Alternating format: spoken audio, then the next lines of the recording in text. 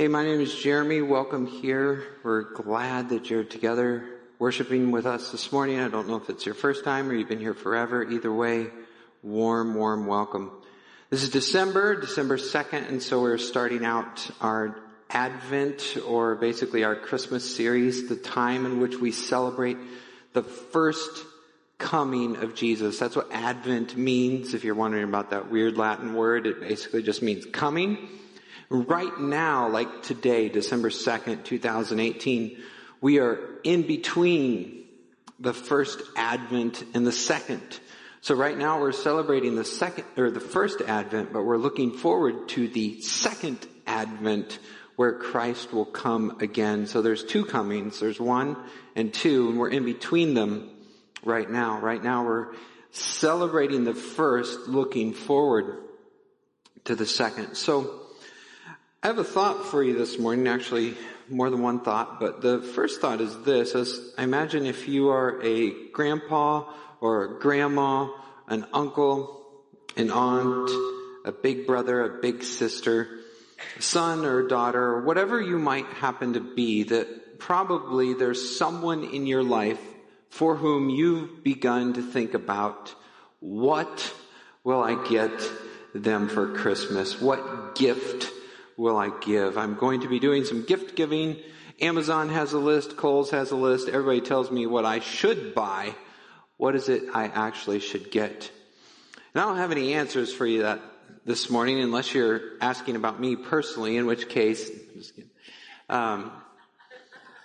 But I think, as I think about gift giving, what we all want as the givers is basically the same thing. What we want is to be able to have that wow moment when the person receives what we're presenting to them. We want them to receive the gift, and all of a sudden you can see it on their face or in their body language, or the tears come, or the joy, or the screaming, the jumping up and down, the running out of the room, the whatever.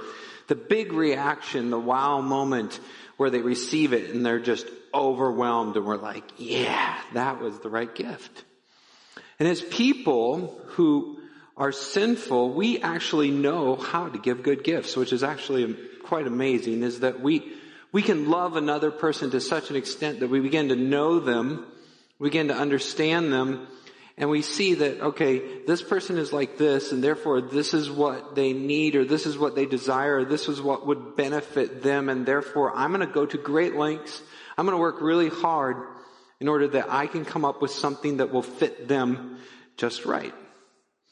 And in so doing, our desire is that that recipient will receive it and just jump into our arms. They'll jump up and down, they'll be excited, they'll jump into our arms. But what would happen if we give that gift, and it really is the great gift, and we spend all kinds of time, all kinds of effort, all kinds of money, all kinds of everything on it, and they're just like, oh wow, so I'll use my water bottle. Now, this is the ultimate thing for me this morning, water. And I'm just like, wow. I turn around, they go away. And the gift giver is left standing there like, hello? Anybody home?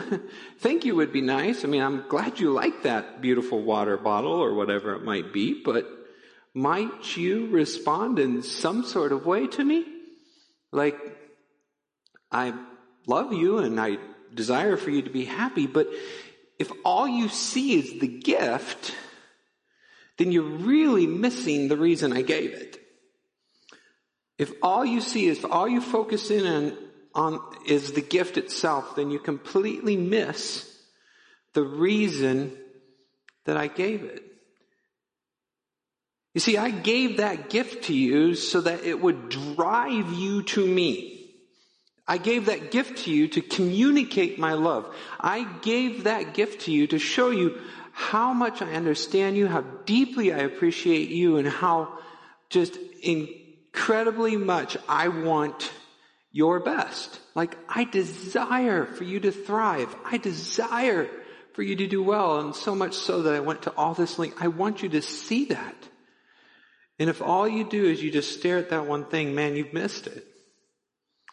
Now here's a really funny thing that I'm going to say about Christmas this morning. As I go through all of that, I have to be careful so I don't step off the stage and also step into heresy.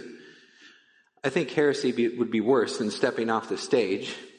But here's the fine line I'm trying to dance, and it's this. At Christmas time, I'm speaking now to Christians. I don't know where you're at. You could be in a lot of different spots. It's okay if you're not quite there yet, but listen to what I have to say, Christians.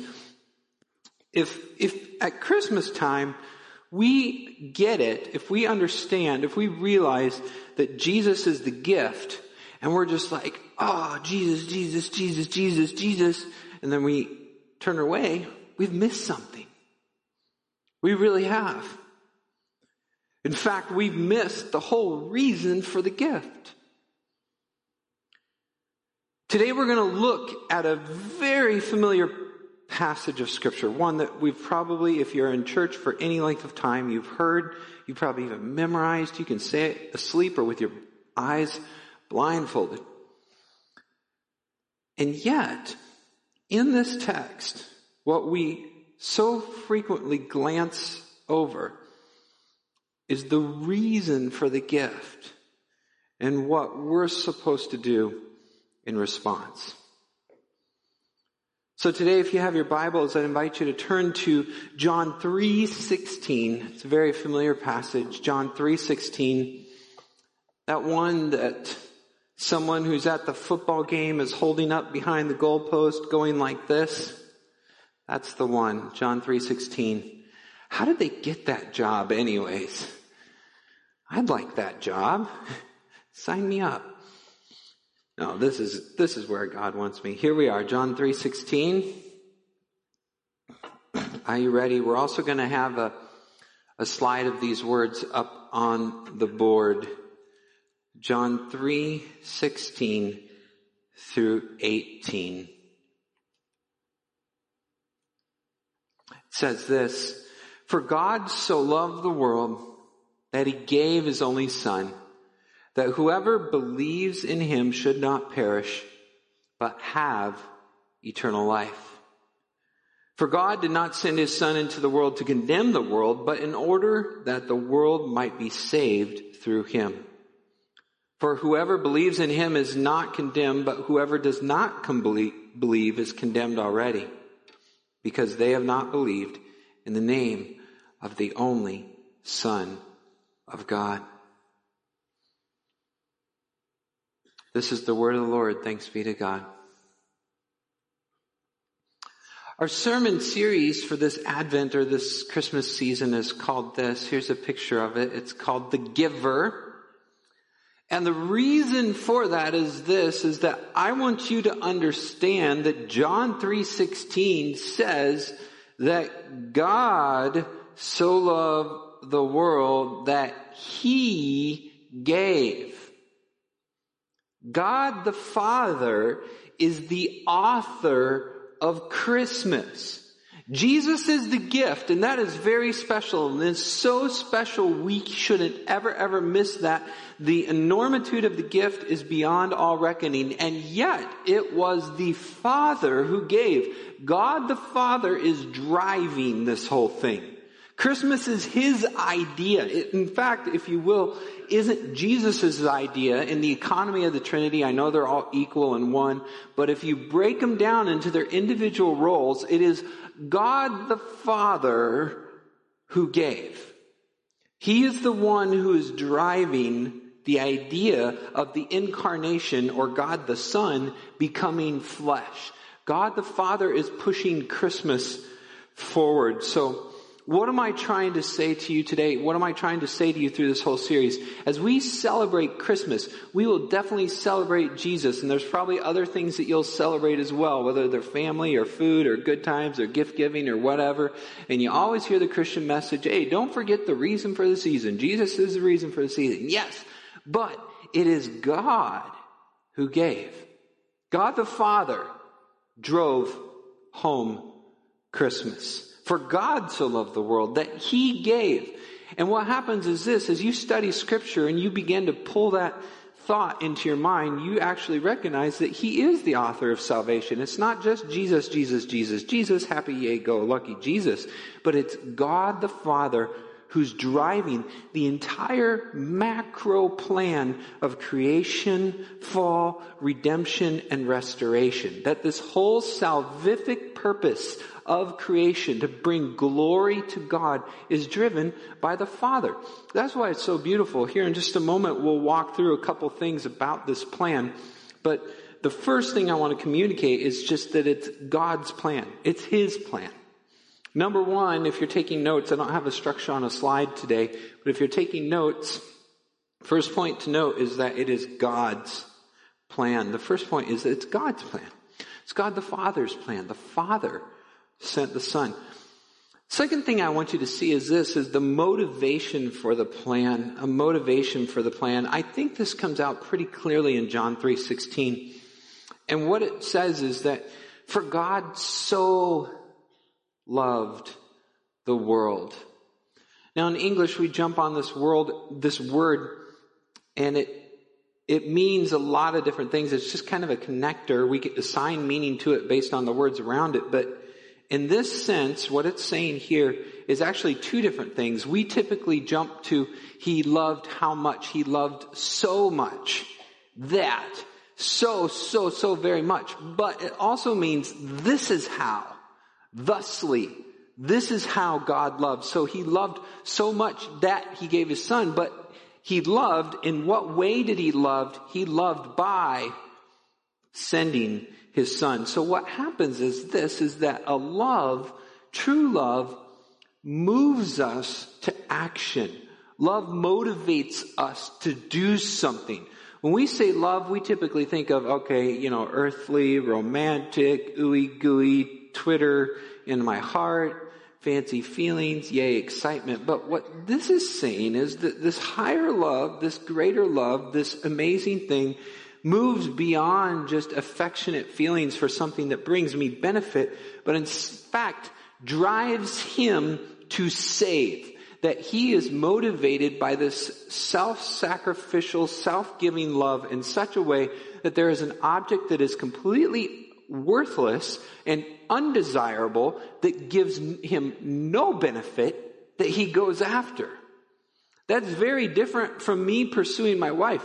My wife is beautiful. My wife is wonderful. My wife makes my life better. Yes, I love her, but not in the same way that God loved me.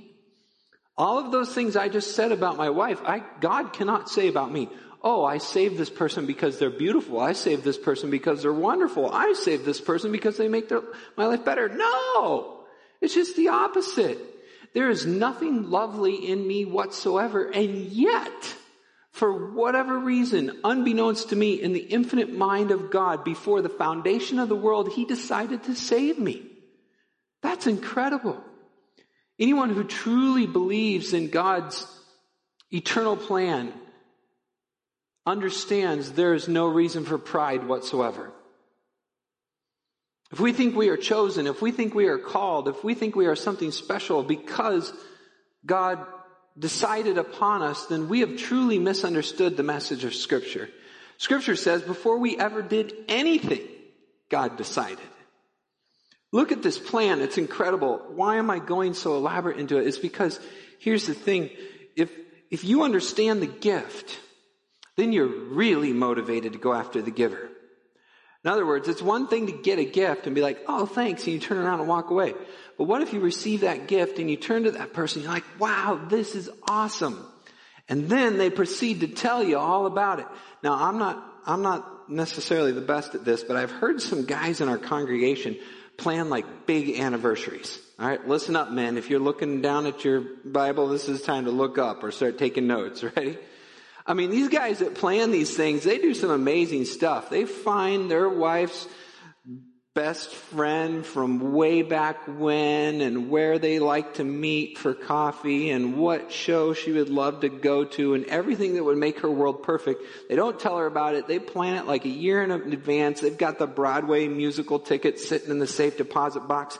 Everything is lined up until the week of, and all of a sudden they're like, hey, would you like to go for a walk? Oh, sure. Why is that? And along the way, they discover all these things, the tickets and the ring and the friends, and they're like, just amazing gift. And then they realize, wow, you did all of this for me? How did you think? Well, I knew this about you, and I knew this about you, and I knew this about you. If I knew if I could contact them and find them and do this and do that.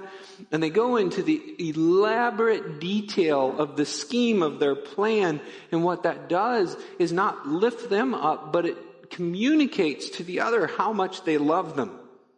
So too in God, in Scripture, we sometimes approach this verse, John 3:16, and we think it's just a conversion piece. Like, okay, now, do you believe? All right, good.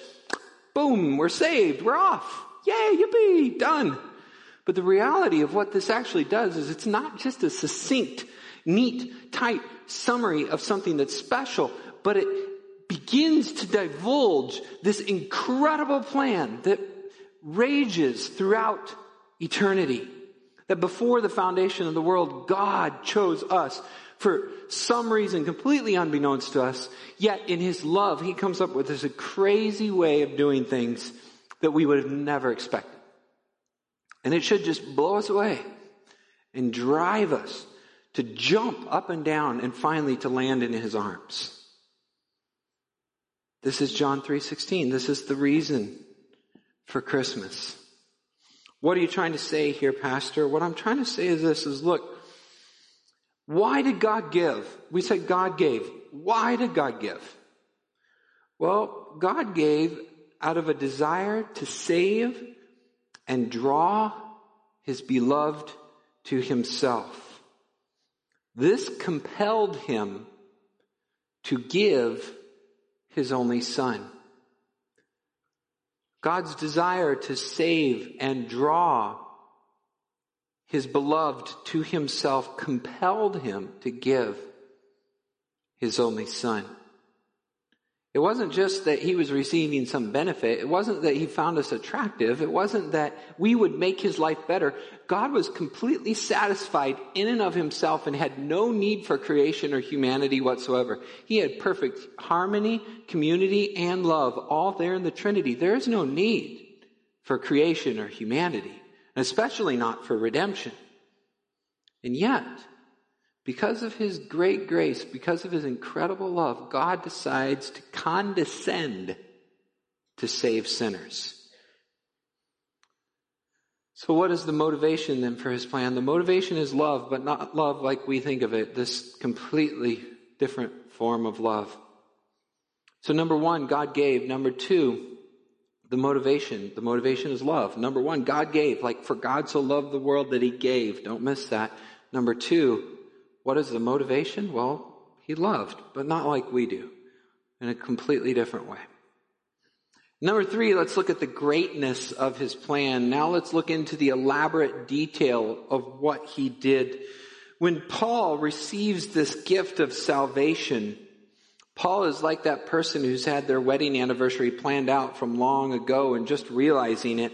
And in Ephesians chapter 3, verses 1 through 7, chapter 1, verses 3 through 7, Paul says this: Blessed be the God and Father of our Lord Jesus Christ. I can't believe you did this for me. Plus, He has blessed us with every spiritual blessing in the heavenly places, even as He chose us in Him so long ago, before the foundation of the world, that we should be taken from this sinful and yucky place to be holy and blameless before Him. Why did He do this? In love, He predestined us for adoption to Himself as sons through Jesus Christ, according to the purpose of His will.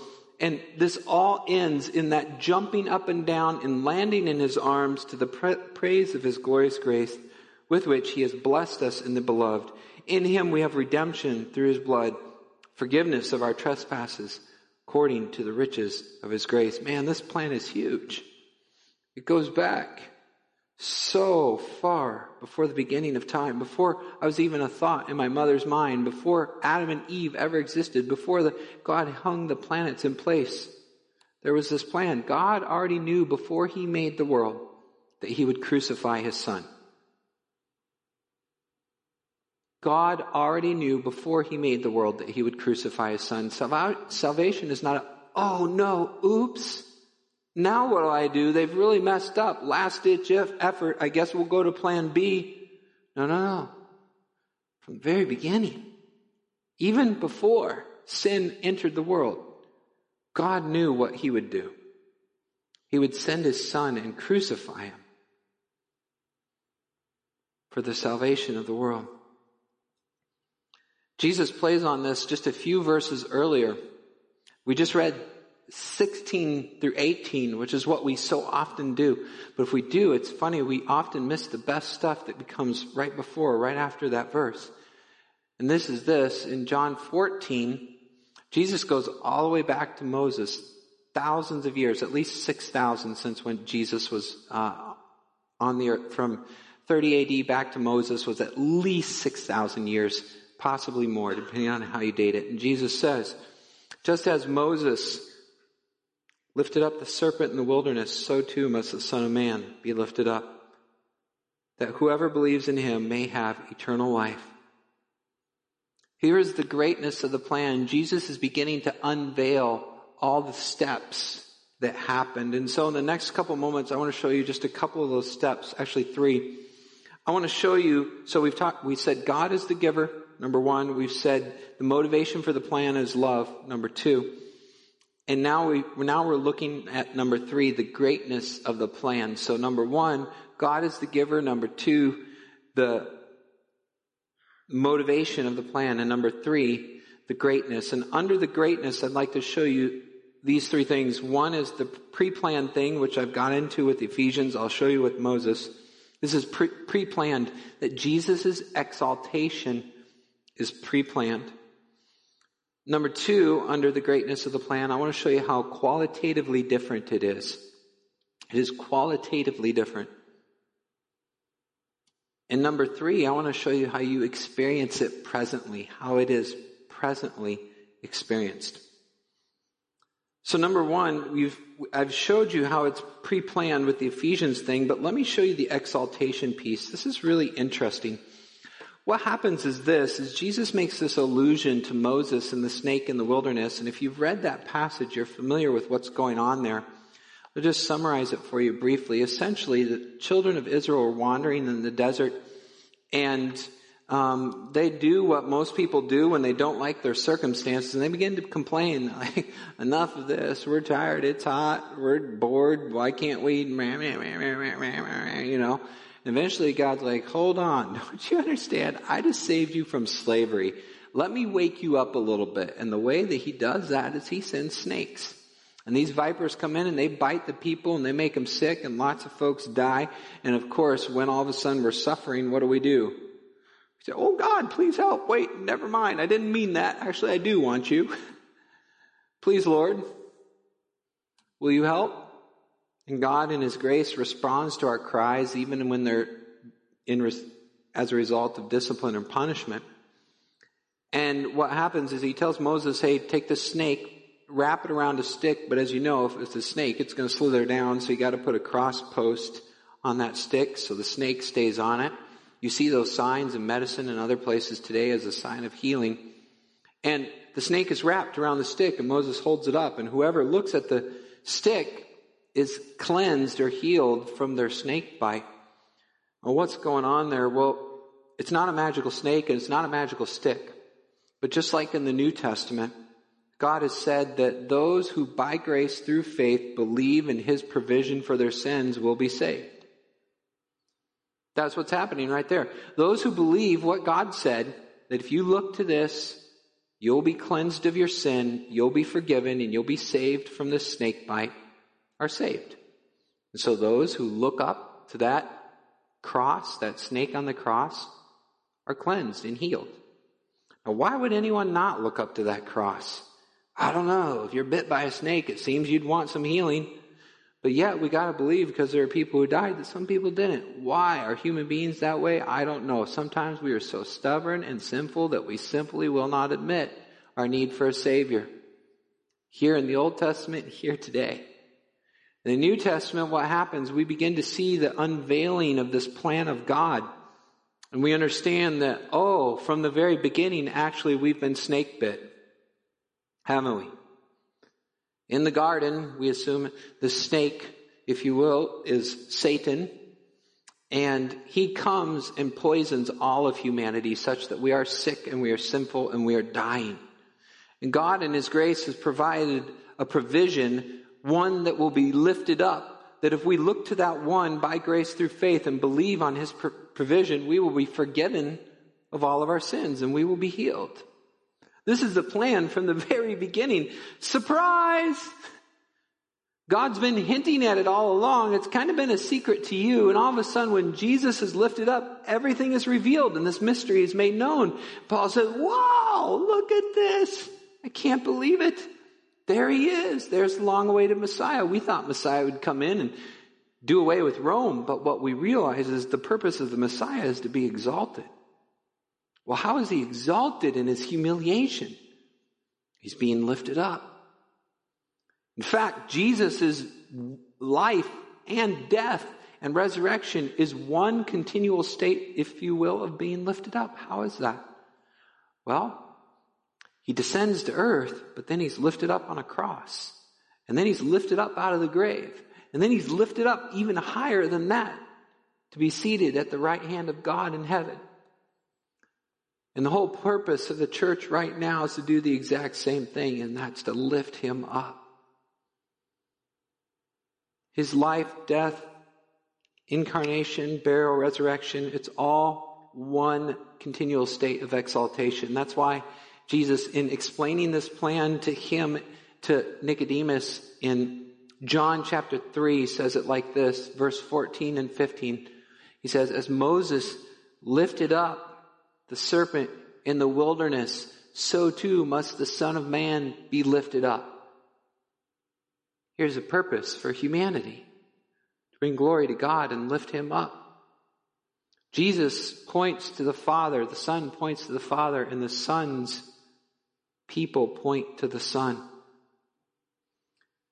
The greatness of this plan is that it is pre-planned and it's always been about exalting Jesus. But it's also different. It's qualitatively different. When you receive a gift, one of the interesting things about receiving a gift is how it's processed. Like if somebody, for example, in your life has everything they need, then often you don't want to get them a trinket. If your children's rooms are overflowing with junk and you just want to clear it out and get rid of it, you're like, I'm not buying you more junk. If your great aunt so-and-so has been collecting bells since she was 4, and she has 10,000 bells and you have no idea what you're going to do with those things when it's time for her to downsize, you're not going to get her another bell. And so what do? You might get her a fruit basket or some nuts or cheese, something that she can consume and it'll go away. You don't have to clean it up afterwards. That's a good gift. We get gifts for different reasons. We get gifts that are consumed instantly. We get gifts that are played with. We get gifts that are toys that wear out and break. But all of our gifts are a lot different than this gift. This thing that God gave, it is qualitatively different because it is something that we receive now, but only experience in part. And we don't fully experience it until the future. And so while we have this gift, we don't fully have this gift. And that's a strange thing to understand. I'd like to ask this question. I got another sermon coming up in a minute or two. I need some help. Couldn't think of any illustrations for this. If you were to say, here's something that you have now, that you don't fully experience it, I'm asking you, what would that be? Going to help me out. Just shout it out. Pastor, I think this is like, okay, tickets. Tickets to anything, a concert, an event, whatever. You have them, but you haven't experienced it. That's good. I might write that down. We'll see. I'll cite you later. All right. Good. What's that? Retirement plan. Exactly right. You have it sitting there and you're hopeful that it won't go, but you want to experience it later as it grows and grows and grows and does what you want it to do. Okay? What else? Oh no. She did say that. You already have one?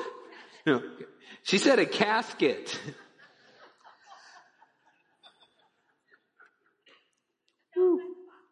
Okay. Okay. I got it. So maybe you've prepaid your burial or funeral expenses. That's a nice thing for you to do for your loved ones. It's considerate. But that's one example. Tickets, retirement plan, casket. Yes, ma'am. A vacation. Okay, that is neat. Because in a vacation, you could be thinking about it like, ooh, yay, we get to go there. And you're starting to get joy from it, even though you haven't experienced it yet. I like that one. I'm going to keep that one. Let's go with that, vacation. So in this way, salvation, although this is obviously everything falls short, is like a vacation. Because you experience the joy of it now, and yet you haven't experienced the fulfillment of it yet to come. Here's what happens in John chapter 3, verse 14. Jesus keeps going, he says, just as Moses is lifted up, the Son must be lifted up, that whoever believes in him may have eternal life. Now here's the thing, eternal, we hear that word and we go, oh, got it, eternal. That's like forever, like the life I'm going to have in the future goes on and on and on and doesn't end. If there's anything like this life, I'm not sure I want that. I don't know, eternal. I don't know. That's not so great. But what that actually, not only does it refer to duration, but what that actually means is it refers to quality. It's a qualitative difference. It's not just like this temporal life where everything decays and breaks and wears out and needs maintained and gets discouraging and never seems to end just the way we want it. That's now. That is temporary. That's the result of the fall. But the eternal is that which is qualitatively different. It is that supernatural, super abundant, super above and everything else life that you've always wanted. It is the perfect life. It is the good life. When we have a bad experience, sometimes we say to ourselves, oh man, that's just life. I don't like that. It's just life. No, actually that's not. Satan's lie is to tell you that that's life. Life right now is destroyed and messed up because of sin and death. But real life, eternal life, is not like that. Don't let the devil trick you. Eternal life is qualitatively different. Eternal life isn't in a constant state of decay. Eternal life is in a constant state of incredible improvement. Everything goes right. Everything goes well. It's eternal. It's perfect. It is the life of the age to come, is how this Greek says it. We don't know how to translate it. We just say eternal life. But literally, it's the life of the age to come. The age that is just right. The age that is perfect. The age that is good. The kingdom. The forever. John uses eternal life. The other Gospels, the Matthew, Mark, and Luke, and John, they say the kingdom of God. These two are the same thing. It is that forever future state that is so much better than where we're at right now. It is the life of the age to come. Jesus says, look, this is the greatness of the plan. This is not a gift like any other gift you received. It's not like the chocolate-covered nuts or the wine or the cheese or the meat that you eat it and it goes bad. That's what you expect. That's where moth and dust and everything corrupts and destroys. That's this life. What I'm giving you is the life for the age to come. Eternal life. It's different. So number one, it's pre-planned. This is what's so great about this plan. It's pre-planned. Number two, it's different. It's different than any gift you've ever received. And number three, it's to be presently experienced. How is that? Let me show you this verse one more time. I know this is like the third time we've seen it. I don't want you to miss this. As Moses lifted up the serpent in the wilderness, so too must the Son of Man be lifted up, that whoever believes in him may... What? Have eternal life. Like now. Like you get it. Dad, can I have a glass of milk? Yes. Well, where is it? You said you'd give it to me. Here it is. If you have something, you have it. When you get eternal life, John says, you receive it now. You begin to experience it even though the vacation hasn't arrived, even though the concert hasn't come, even though retirement isn't there yet. You can rejoice in it and you can celebrate it and you can enjoy it now. Because even greater than a 403B, even greater than a vacation, even greater than a concert, you know this gift will come to fruition. Concert might get canceled. The performer could get sick. Stock market could tank and everything goes bad. Vacation, it could rain, but heaven will last forever no matter what. You have a guaranteed hope, sure and steadfast, because of this gift. You can rejoice in it constantly. We rejoice in so many other things. And we want to, and it's much easier because we see them. But this unseen gift that's been pre-planned forever is so much better than anything you've ever imagined or given. It is qualitatively different. It demonstrates a love that's beyond any love we can imagine. It's not like ours. It's better. It's good. It's God. So we come to this Christmas. We say, what do we do? Man, well, receive the gift. Receive the gift of eternal life. Believe in Jesus Christ as your Savior and Lord. Receive it. Don't reject it. I don't know why anyone wouldn't look up and be saved. I don't know. It doesn't make sense to me. Sometimes there's hurt. Sometimes there's hardness of heart. Sometimes there's intellectual objections. But for whatever reason you have, it's probably just an excuse not to admit your own need. And say, I am sinful and I am bitten by the snake and I am sick and I need help. And that's called pride. That's probably the real reason. Soften your hearts. Repent, believe, receive the gift. And when you do, man, don't just receive it, but realize, wow, what a gift. What a gift that, say this with me, John 3:16. For God so loved the world that he gave his only Son, that whoever believes in him should not perish, but have eternal life. Father, we thank you and praise you for your eternal, your incredible, your amazing gift. Lord, let us receive it in the best way. Let us not reject it. Let us not look over it. Let us not run away with it. But let us begin to experience it even now as we love you and praise you and jump into your arms. God, cause us to celebrate not just the gift, but the giver as well. In Jesus' name, amen.